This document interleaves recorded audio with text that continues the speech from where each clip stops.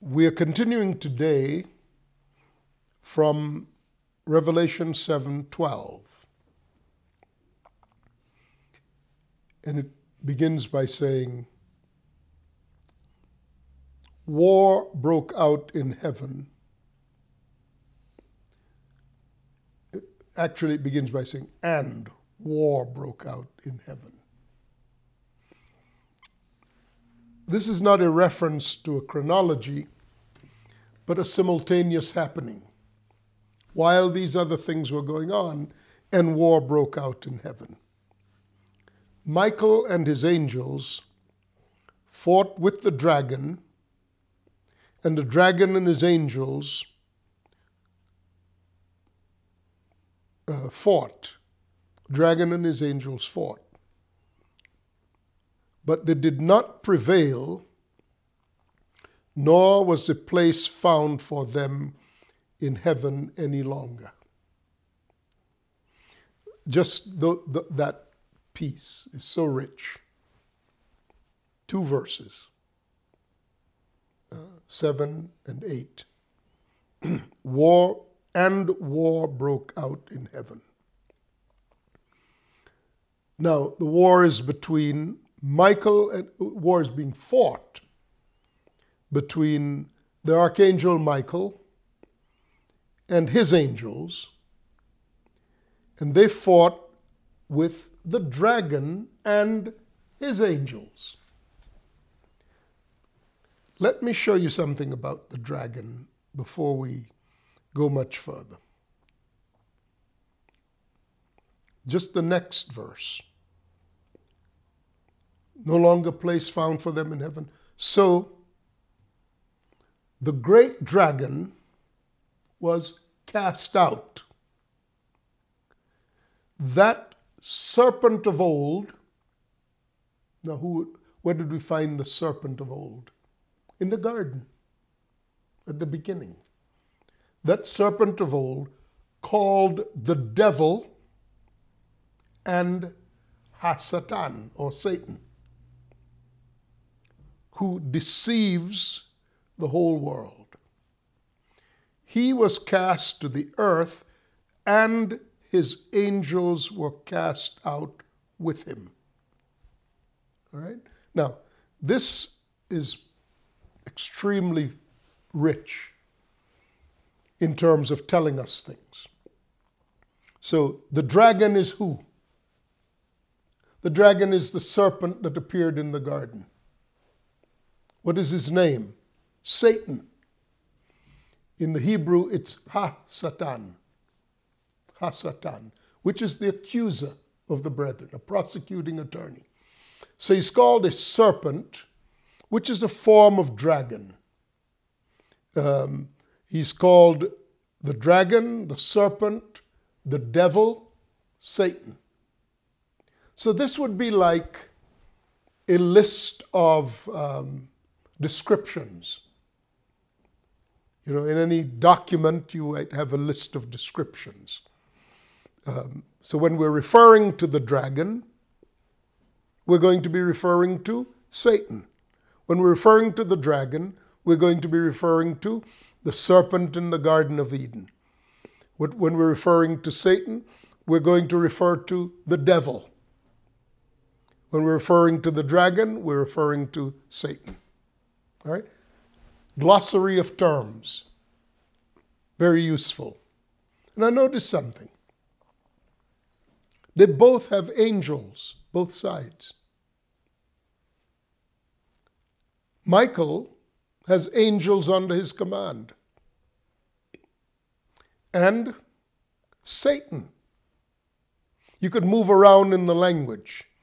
If the dragon is described as the old serpent, Satan, the devil, then you may say with equal conviction of what the truth is, that the devil's angels, reserved for the devil and his angels. Or you may refer to Satan and his angels. So when there's an angel who has when they're when the bottomless pit is open, as we saw in earlier readings, when the bottomless pit is open and demons come up out of the abyss, who come up in a fashion that reminded the writer of locusts, a swarm of locusts. And they have over them a king whose name is the angel of the abyss. The angel of the abyss, whose name in Hebrew is Abaddon, and whose name in Greek is Apollyon. This is one reference to the angels. You know, the angels who are before God, they stand before God, and they're angels with Satan. One of the angels who was before God identified himself as such to Mary when he came to Mary and said, greeted her and said, "I am Gabriel, one of the angels who waits before God." Here's another one of them, Michael. Gabriel is the messenger. I don't know that that's his exclusive function. I tend to believe that because angels tend to be singular purpose messengers, or singular purpose messengers or functionaries. And they're extremely good at what they do. In a war, you don't want to be on the side that opposes Michael. We have examples of Michael at war. Gabriel on one occasion came with a message from heaven. This is in the book of Daniel. Gabriel came with a message from the throne to Daniel while Daniel was in Babylon. And the prince of Persia, a demonic spirit who ruled the nation of Persia, and demonic spirits rule over nations. When nations are given into or given over to their own views of things and wickedness, demonic spirits rule over them, and the demonic spirits actually are, or shall I say, the people in that domain behave in a manner that puts on display the character of the demonic spirit that rules over the area. So the prince of Persia was about centralized power. Centralized power.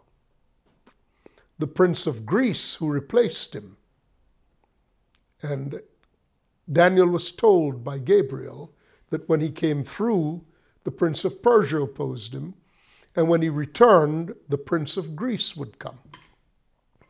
The demonic spirit, known as the prince of Greece, was not centralized in his command structure. And so he could move with lightning speed. Greece is the birthplace of reason. And reason tends to be more active. It has greater alacrity than tradition. The Persian Empire was tradition bound. The Greek Empire was moved by reason. So Daniel saw in the 8th chapter of the book of Daniel, he saw the characteristic of the Greek king, Alexander, who was like a shaggy goat that covered the earth with great bounds, moving quickly. And in military strategy, Alexander is known for the genius of being able to move his troops rapidly. He was the first rapid deployment force that there was. I'll take a moment here and tell you something a little bit more about Alexander. I've often wondered why he was depicted as a shaggy goat. I mean, you could have depicted him as anything. You could have depicted him as an ox, or you could have depicted him as a horse. He had his famous horse called Bocephus. Why was he depicted as a goat, a shaggy goat? Well, the historians tell us, and there is an excellent article in the June 2020 version or edition of the Smithsonian Magazine that I've gotten quite a bit of this information from. No intent to publish a Christian piece. It was just telling historical information that the forefathers of Alexander came down from the region of Turkey into northern Greece, in the region known as Macedonia. And they were conquering and establishing kind of a local kingdom amongst tribes, unifying tribes, establishing a kingdom. At the location known as Delphi in the ancient world, this was where historically secular prophets gathered. And so the oracle at Delphi, which was the prophetic company at Delphi. In the ancient world, prophets were also called oracles. The oracle at Delphi told Alexander's forebear that 3.5 centuries before the time of Alexander, that in his southward move, he would come to a spot where he would meet a herd of white goats.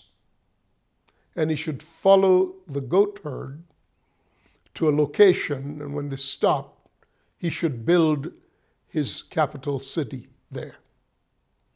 So, according to the ancient legend, the forebear of Alexander and of Philip, his father before him, built a city called Agai, A-G-A-I, Agai, which in pre-Hellenistic Greece was the word goat. Alexander was born in Goat City. His father, Philip, built a much larger palace complex at Agai, and Agai was the central city of the Macedonian Empire under the rule of Philip of Macedonia. In fact, Philip, the father of Alexander, was assassinated in the arena inside the palace. He was assassinated by a male lover whom he had jilted, who was jealous. Alexander was born in that palace and was hardwired to the identity of the conqueror from Goat City. So that's why God would use the shaggy goat. The story has it, Josephus, in his Antiquities of the Jews, writes that when Alexander came to Jerusalem on his way to conquering the Persian Empire under the rule of Darius II, that he asked the high priest, he sent an emissary to ask the high priest in Jerusalem to join him and join his military forces. The high priest sent back word that he couldn't do that because he was covenantally bound to the Babylonians because Cyrus had granted the decree and furnished supplies for the repatriation of the Jewish captives out of Babylon back into Israel. And at the time when Alexander made his appeal, Darius II was ruling. Well, the story has it, Josephus says that Alexander came up to the front of the gates of Jerusalem and was camped outside. And the night before, the high priest had a vision in which God told him not to be afraid, but he should dress up in the full regalia of the priest, with the breastplate, with the 12 stones, with the Urim and the Thummim, all of his regalia as the high priest. And the rest of the priest should dress in white, and white linen. And they went out, they opened the gates of Jerusalem as Alexander was camped outside and stood outside. Upon seeing this, Alexander rides forward on his famous black charger, Bocephus, and was followed at some distance by Cassandrus, one of his 4 generals. And as he approached the high priest, he got down off his horse and walked toward the few steps toward the high priest. And he told the high priest that he had gotten his reply rejecting his offer to be part of Alexander's army. But he was going to spare the city, so the high priest should name the terms for surrender. And his general, who had accompanied him, said to him, "My lord, this is insane. City's open, your men are paid by plunder. Why are you going to spare the city?" And he said, 2 nights ago, I saw this man in a dream, pointing to the high priest. Looked exactly like him. And he is here to tell me useful information about my future. So the high priest invited Alexander to come into Jerusalem, and he got out the writings of Daniel and read the 8th chapter of Daniel concerning a shaggy goat who would cover the ground at an alarming speed and would overthrow the Persian Empire. Alexander did not object to the characterization of the prophetic characterization of being a shaggy goat, because this boy was from Goat City. He was from Agai.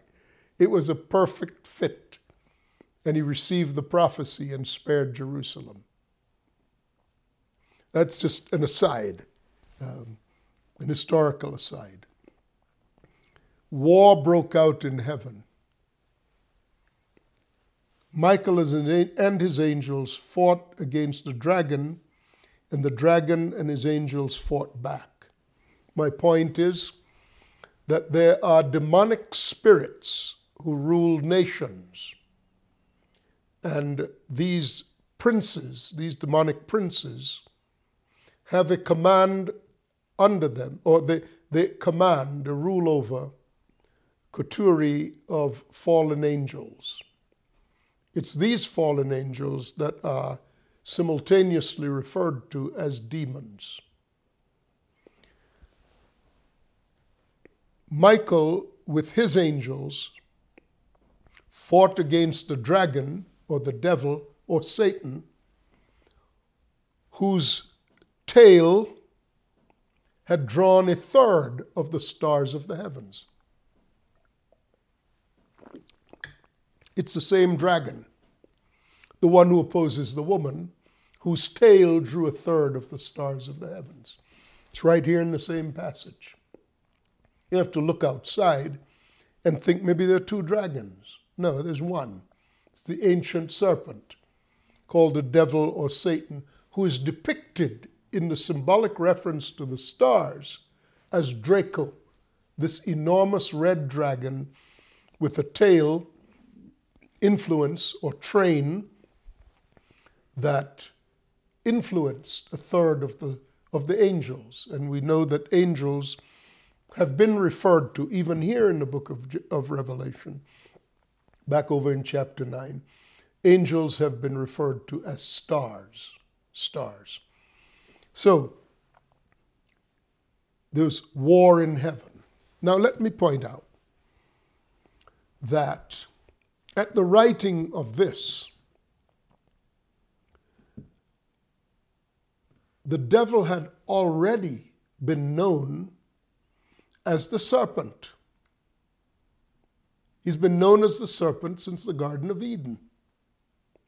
I think it's fair to say that the first reference to these fallen angels in creation is to the appearing in the garden having fallen. Now, where were they before they fell? If they were angels who waited before the throne of God, then initially they were in the highest of the heavens. They were cast out. Now, they weren't all cast out at the same time to the earth. They were all cast out at the same time, but not all to the earth. As I have said before, there are 4 different locations in which they were cast out, or to which they were cast out. One of those locations, or 4 different locations and or conditions, one of those locations is described by the Apostle Paul in the book of Ephesians, the 6th chapter, as the heavenlies.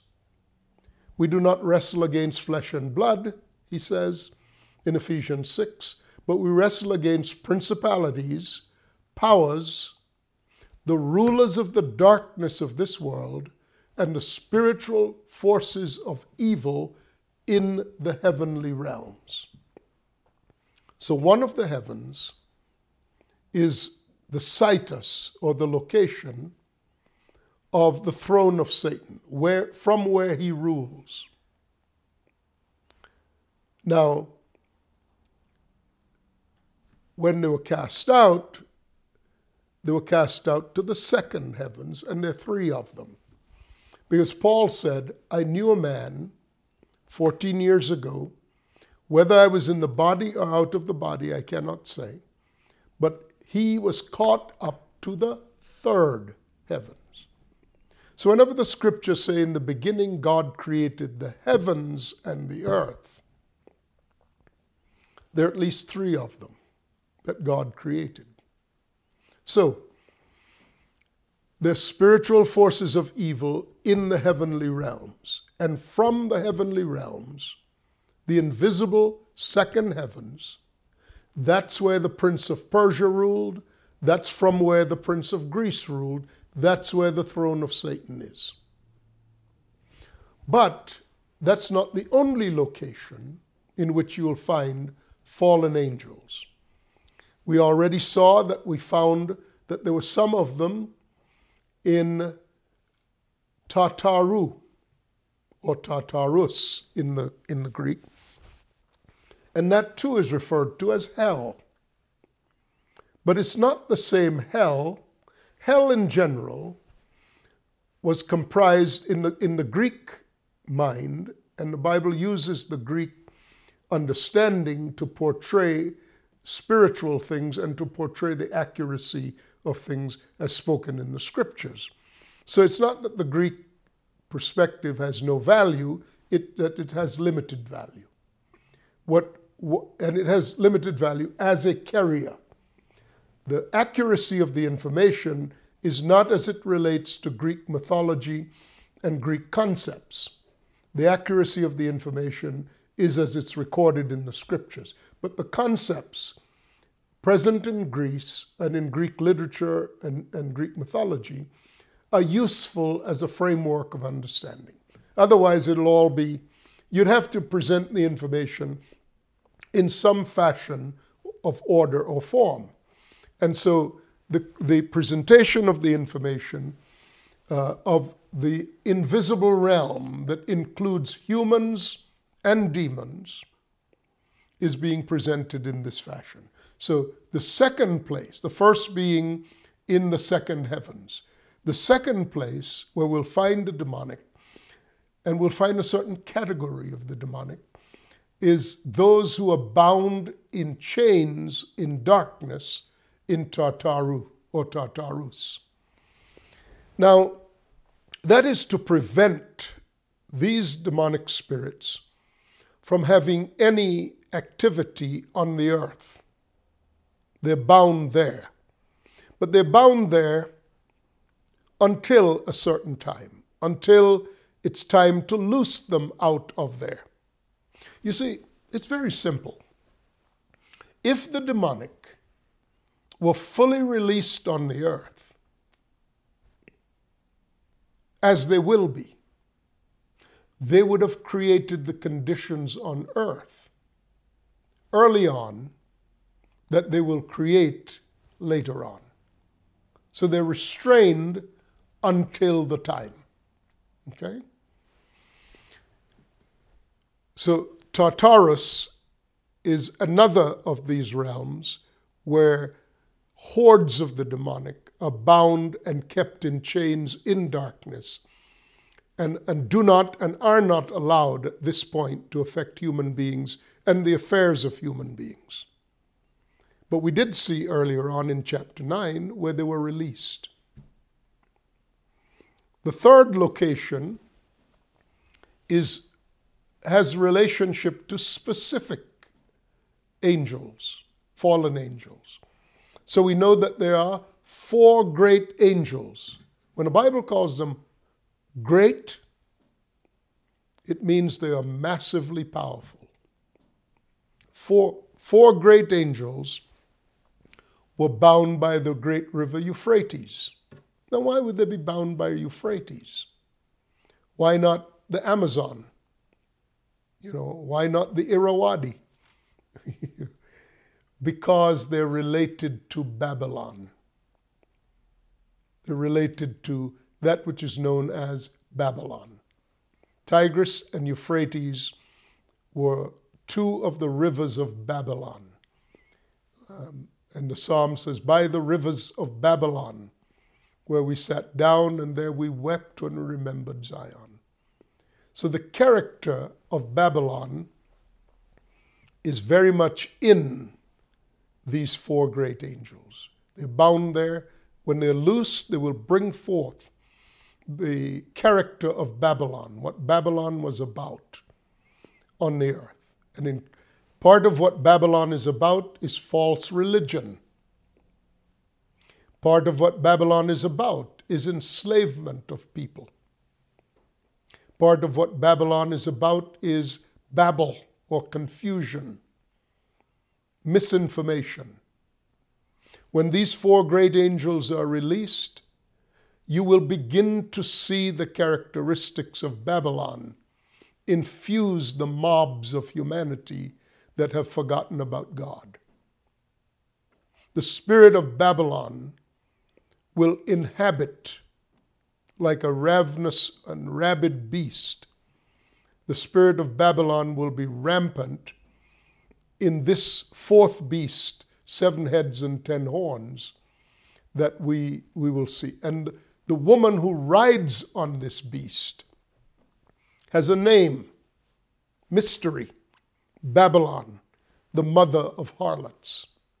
And she rides on the beast that has 7 heads and 10 horns, drinks the blood of the saints. So the release of these 4 great angels, bound by the great river Euphrates, will bring it to the fullness of the spirit of Babylon that Israel experienced for 70 years in Babylon. And the final place where we might find these fallen angels, these demonic spirits, is on the earth, where they interfere with human activities and even possess, in the extreme, they possess human beings. If the dragon is called the devil and Satan, and he was an angel at one time, then it's no stretch to consider demons as devils, as demons/devils as angels who had fallen. So many times in the ministry of Jesus, it would be said about him that he cast out demons, or he cast out devils. Devils, demons, the devil, a fallen angel, they're all one in the same category. Now, they don't have the same rank. They don't have the same rank. When the Bible says it's a great angel, means it's a great angel. But angels are servants. They were created to serve. All angels are ministering servants sent to serve the saints. So when angels are in array, you will find angels who are lesser in order of importance and angels who are greater in that structure.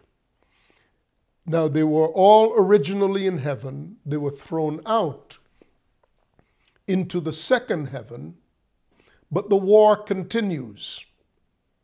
The war continues. In fact, here's something Jesus said. He said in Luke chapter 10, verse 18, Jesus said, "I saw Satan fall as lightning from heaven." Now, in the Greek, the imperfect tense is used, so the proper translation of that would be, it should be brought out in this translation: "I was beholding Satan as lightning falling from heaven." So the falling is a progressive thing. You see the fall progressively happening. Initially, when they were cast out, that was contemporaneous with, or at the time shortly after, the earth was created. Shortly after Adam and Eve were on the earth. So the devil and Satan has been the serpent from the beginning of human history. Jesus saw Satan falling, which is the continuation of his fall. Paul saw him ensconced in the second heavens, together with the spiritual forces of evil in the heavenly realms. So what are we talking about now? That there was no longer a place for them in heaven, so they lost their place, and the great dragon was cast out together with the angels. And then it was said, "Now has salvation and strength and the kingdom of our God and the power of his Christ has come. For the accuser of our brethren, who accused them before our God day and night, has been cast down." Now, Satan could go back and forth at the command of God between the heavens and the earth. And that's why he could say to God, "I've been walking up and down in the earth and going to and fro in it," in the case of Job. So from his place in the second heavens, God could call him up, require him to stand and give an account. But in this occasion, salvation, strength, and the power of Christ and the kingdom of God will have come fully on the earth. Why? Because the accuser of the brethren, he accused Job, so we know where he was when he was accusing Job, has been cast down. He's no longer in the second heavens. This represents the continuous falling. And therefore it says, "Rejoice, O heavens, and you who dwell in them. Why? Because you've been rid of this force. Woe to the inhabitants of the earth, for the devil has come down to you, having great wrath, because he knows his time is short. How does he know his time is short? Well, the earth is about time, whereas the eternal is not the heavens, although the heavens are bound by time as well, because when in the appropriateness of time, the thing comes out of the heavens, comes into the earth. But when you're ensconced in the second heavens, time does not have the same urgency for you. When you're thrown out into the earth, then you're bound by the rules of physicality. You're bound by the laws of time and space. And that's when an invisible creature has to look for a host, because he's otherwise powerless. And so we'll begin to see then the formation in chapter 13 and the inhabiting of persons and of a global kingdom, which was prophesied in Daniel 7. We'll see it come forth on the earth in Revelation 13. Now, I have by no means finished the deconstruction of chapter 12.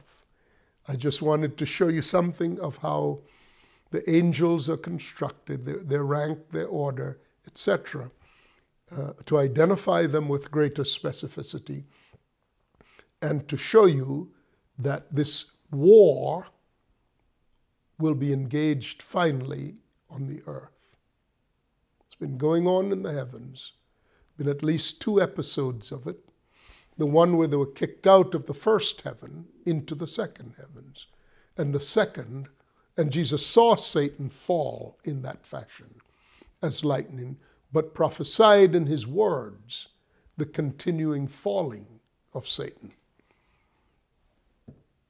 prophesying that the time will come when he will actually be bound by time and space and will not be allowed the anonymity of the invisible realm. Then he's filled with fury. That's when he pulls out all he's got left. It's when he utilizes everything that he has been planning since his fall. So the book of Revelation is moving toward this crescendo of a climax. I promise you this, the end of the age will not come with a whimper. It's going to come with a bang. You won't sleep through it. We'll continue our discussions of the book of Revelation when we continue the next time. God bless you. I'll see you then. Bye-bye.